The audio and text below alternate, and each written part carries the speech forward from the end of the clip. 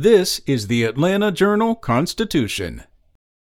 It's Thursday, July 8th. Here's today's news. Housing prices soar. Metro Atlanta rents have been climbing sharply in the past year, really turning on the jet since spring, despite a moratorium that has kept landlords from evicting most non-paying tenants. One other big factor, fewer homes listed for sale, and much higher prices for them have kept many wannabe buyers in their rental units, taxing rental supply. In the rental market, the landscape has long been tilted toward landlords, so rents were steadily, if modestly, increasing for a decade before the pandemic. Rents were up 4% in the year before last and 4.6% in the year before that. But things changed last year, partly because of the housing market, which had been growing tighter even before COVID-19. When many potential sellers decided they didn't want strangers traipsing through their homes, listings became scarce, and prices shot skyward. As a rule of thumb, it's unwise to spend more than 30% of income on housing, experts often say. But many lower-income workers are forced to push well past that. Median earnings in Metro Atlanta are less than $19 an hour, or about $3,200 a month, according to a 2018 Brookings study. Choices are limited at the lower price ranges. Fewer than 700 units in Metro Atlanta are listed at $1,000 a month or less, according to Atticus LeBlanc, chief executive of Atlanta-based PadSplit, which connects lower-income people to shared housing. Next, Atlanta Mayor Keisha Lance Bottoms is calling attention to homeless assistance efforts after City Council passed her request for a $4.3 million contract extension with the nonprofit overseeing Atlanta's homelessness strategy.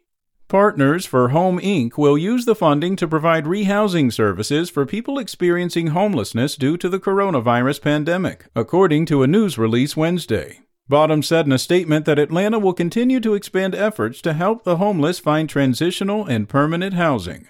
The contract extension, which has been on the council's agenda since last week, took on new significance after the Atlanta Police Department arrested 6 protesters outside City Hall on Monday. Many of them were homeless people protesting on behalf of the ATL Homeless Union, which recently formed to demand better medical care, long-term housing, and access to water for the homeless. Moving on, for the second time in 5 months, Atlanta firefighters battled flames at the iconic Krispy Kreme in Midtown. Video posted online Wednesday afternoon showed fire shooting through the roof of the popular donut shop that has stood along Ponce de Leon Avenue for nearly 6 decades. The Atlanta landmark has been closed since February 10th, when a suspected arsonist set fire to the building in the early morning hours, officials said. The flames spread quickly, causing catastrophic damage and shutting down the shop indefinitely.